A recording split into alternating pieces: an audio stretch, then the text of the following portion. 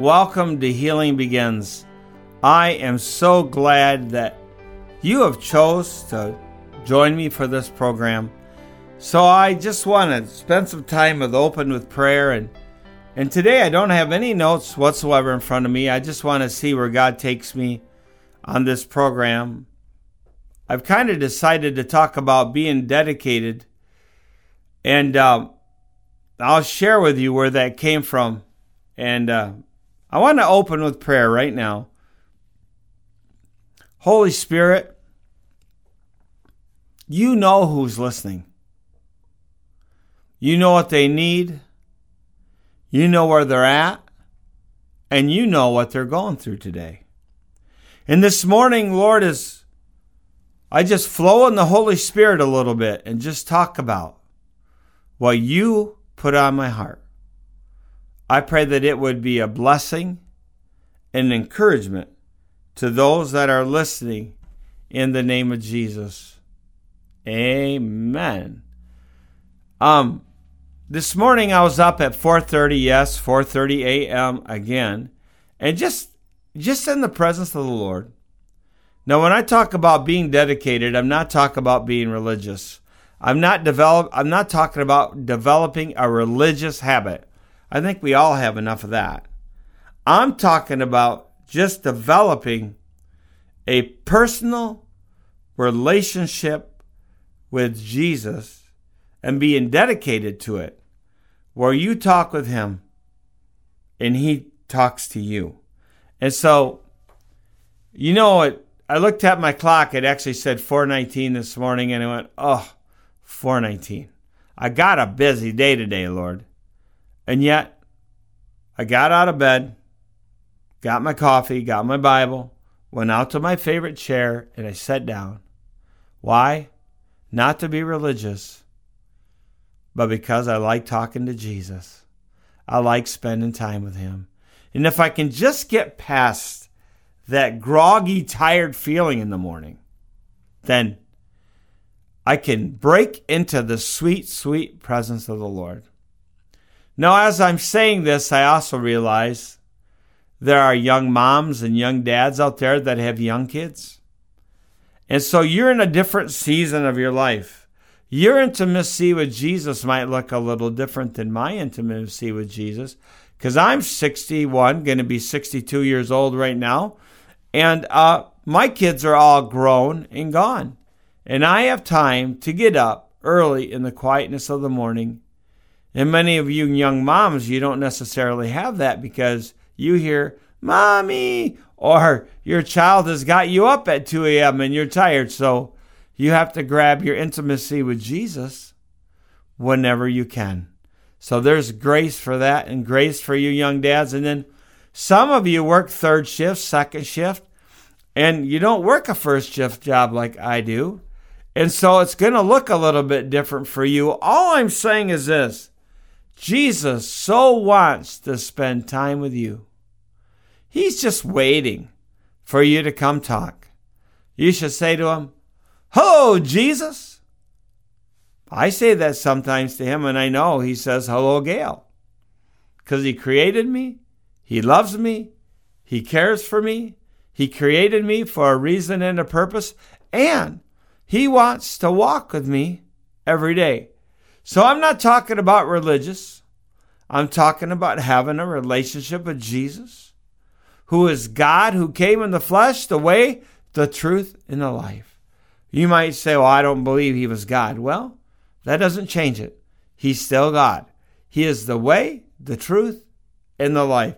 If he's the way, you can't get lost. If he's the truth, you can't be deceived. And if he's the life, the devil can't kill you. That's what Jesse Duplantis says. And I believe it. I love John 14. I don't know why I'm going to this scripture, but I'm just going to go there. I know it from memory. Do not let your heart be troubled. Trust in God.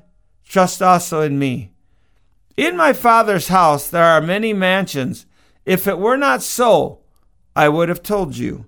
I go to prepare a place for you. And if I go to prepare a place for you, I will come again to receive you unto myself, that where I am, you may be also. And Thomas saith unto him, Lord, We don't know the way to the place where you're going. Jesus saith unto him, I am the way, the truth, and the life. No man cometh unto the Father except through me. Jesus is the doorway to the Father. Jesus is the only way to get there. I'm sorry if you believe anything else. I'm telling you, I'm praying for you right now that if you don't believe what I'm saying, that you would have an encounter with Jesus right where you're at right now. The ministering angels would surround you and the peace of God overwhelm you, and you would begin to experience his wonderful presence. You know, scriptures are flooding my mind right now. One is Revelation 3:20. Behold, I stand at the door and knock. If any man heareth my voice and opens the door, I will come in and sup with him and he with me. Those are the words of Jesus. You know, he stands at your heart's door and he knocks. He wants to come in, but he doesn't force his way in. You don't have to follow Jesus. You have a free choice. You can choose to reject him and his sacrifice on the cross for you, or you can accept him and what he has done for you. He died so that you might have life and have it more abundantly. He died so that we might have peace. He died so that we might have healing. He died so that we could have victory over the enemy. Because when he died, he descended into hell and he took the keys of death, hell, and the grave, and he rose victorious. He died so you could have life and have it more abundantly, John 10:10. That's this wonderful Jesus I'm talking about. Well, maybe you say, well, I'm not right with Jesus, or I'm away from him. And well, you know what? Just come home. You know, there was a hymn that we used to always sing growing up. Softly and tenderly, Jesus is calling for you and me. And part of that chorus says, come home, come home. You who are weary, come home. Softly and tenderly, Jesus is calling. Oh, sinner, come home. If it's time for you to come home, just say, Lord, I've been away. Forgive me of my sins. Come into my heart. I rededicate my life to you. I come back. You know, it's like the story of the prodigal son. There were two sons. One had been with his father the whole life, and he had an inheritance coming. And the younger son said, Dad, I want my inheritance. I want to leave the farm. So Dad gave him his inheritance. And the young boy went off, and he went into another land, and he spent all of his money on riotous living, on drinking, on women. He just spent all of his money.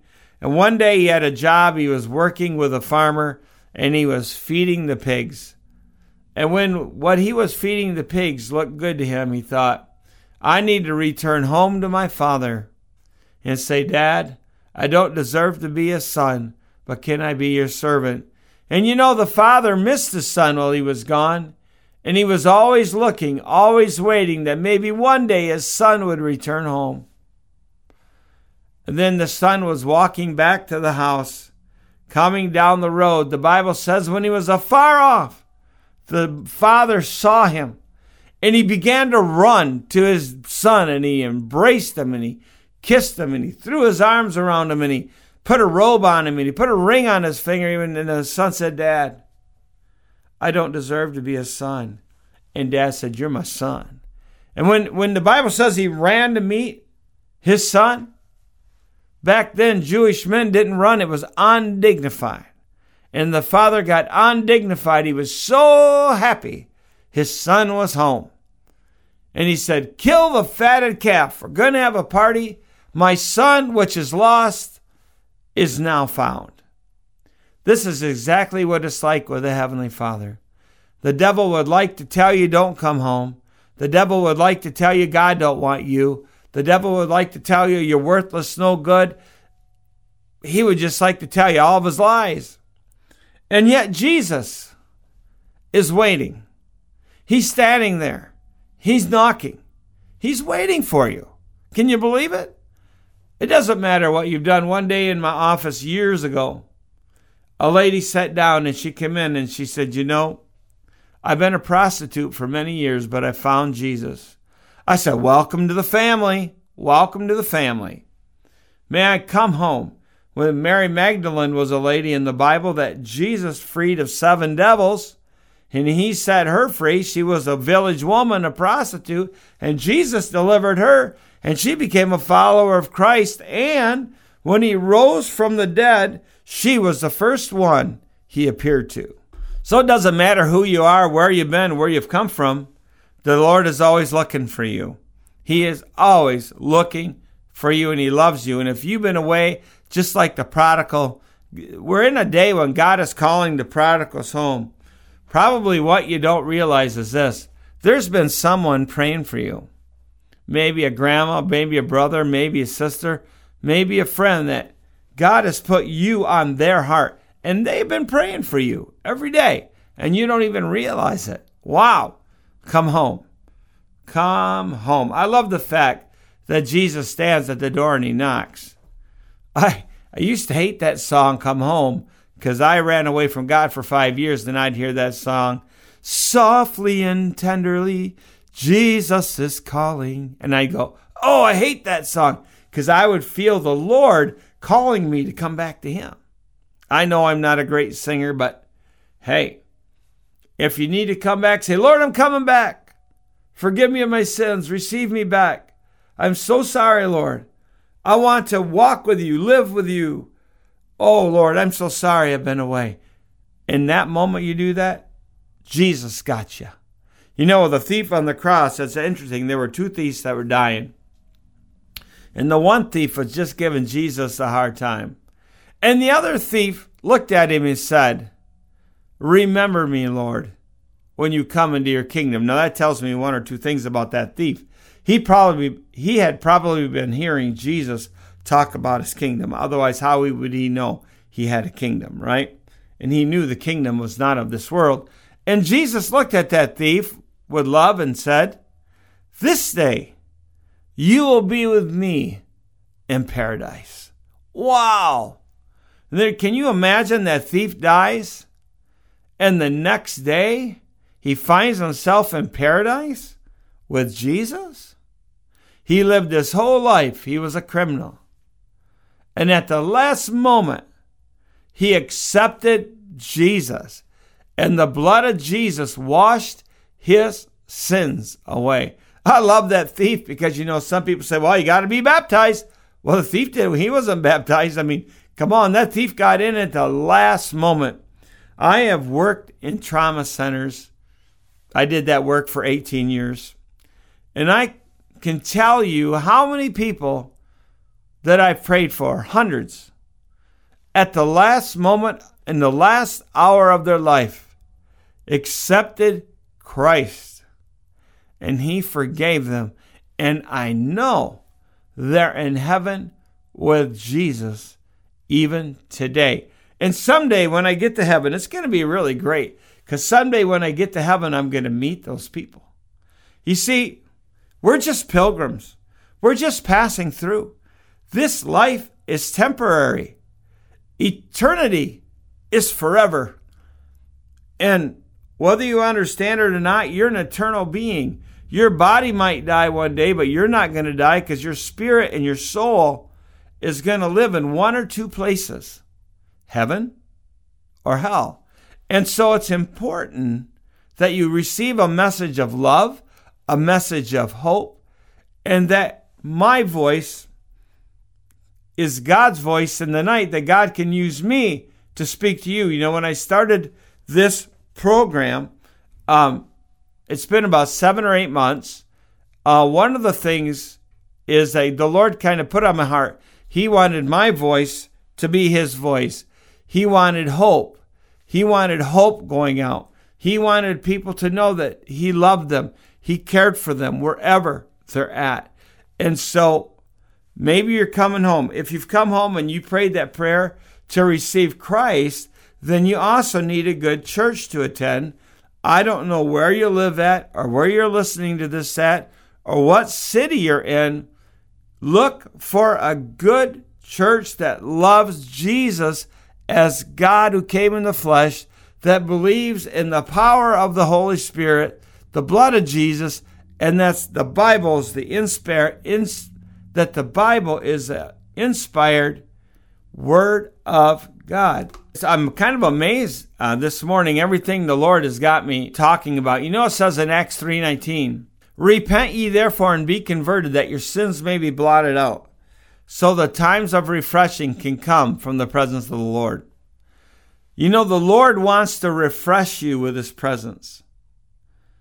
And the way you can get refreshed is by taking away anything that is separating you from God. And that's what sin does. It separates us from the Heavenly Father. But even though we might be separated because of our sin, the Heavenly Father still loves us, created us, has a plan for us, and it's important that we come back to Him. Or maybe you're someone that struggles with forgiveness. You have a lot of people you're mad at. You just plain been flat out angry. Well, how is all that working for you, carrying that on the inside of your heart? Today is the day to let go. Today is the day to forgive. You know, Jesus said, if you cannot forgive men their trespasses, neither can I forgive you. So forgiveness does not mean what happened to you was okay. Forgiveness does not mean you let somebody in to run over you. Forgiveness means you're going to take them out of your heart. You're going to give them to Jesus, and you're going to let Him deal with it. Because, and by the way, that you have to do that more than once, because forgiveness is not a one-time event, but a lifestyle. You know, when Jesus and Peter were talking, Peter came to Jesus one day and he said, Lord, how many times must I forgive my brother? And Peter had the term and the number in his mind, the number 7. Because according to Jewish law, he only needed to forgive 3 times. And Jesus looks at him and he goes, no, Peter, not 7 times, but 70 times 7. The point is that forgiveness is to be unlimited. You know, there's a lot of people walking around because they're bitter and they're angry and they're full of pus. Oh, I hate that word pus, but it's a good word to describe it. When you're bitter and you're angry and you have pus in your heart, you have all that unforgiveness. You know what? It's time to let it go. It's time to give it to God. You might have to put up some boundaries with some people, but it's time to take this out of your heart and give it to God. You know, at Spiritual Care, we talk about doing the hooks. It's time to take it off my hook, put it on God's hook. When you get that pus out of your heart, when you get all that bitterness, all that poison out of your heart, you will feel so much better.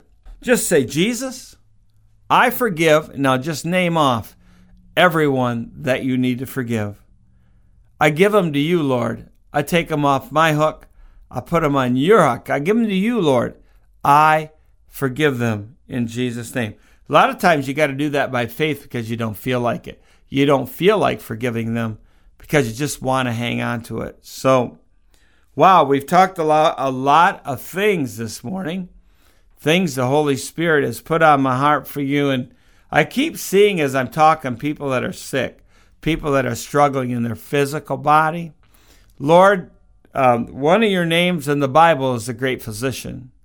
And I pray that you would go and that you would provide healing for them from the top of their head to the bottom of their feet. Lord, I pray that you would send your ministering angels out this morning to everybody that's listening, to the one that is crying. I keep seeing a person who is crying, a person who is in deep struggles. Lord, I pray that you would come to them. You know, the Bible says, come to me, all you who are weary and heavy laden, and I will give you rest. Take my yoke upon you. See, my yoke is easy and my burden is light. And Jesus said we are to learn from him. Lord, we give you our burdens this morning. I don't know what the burdens are. Maybe a mom is praying for a child that has just been caught up in a wrong lifestyle of sin. Lord, I pray you bring the children home. Lord, Proverbs 11:1 says, the seed of the righteous shall be delivered. And I thank you, Lord, that you are delivering people from the clutches of the enemy. I thank you, Lord, that when you died on the cross, you defeated death, hell, and the grave. You conquered the enemy totally. We have power in the name of Jesus to call our sons and our daughters back home, to call them back out of the field of sin, back home. Lord, we call those that are lost, come home, come back to Jesus.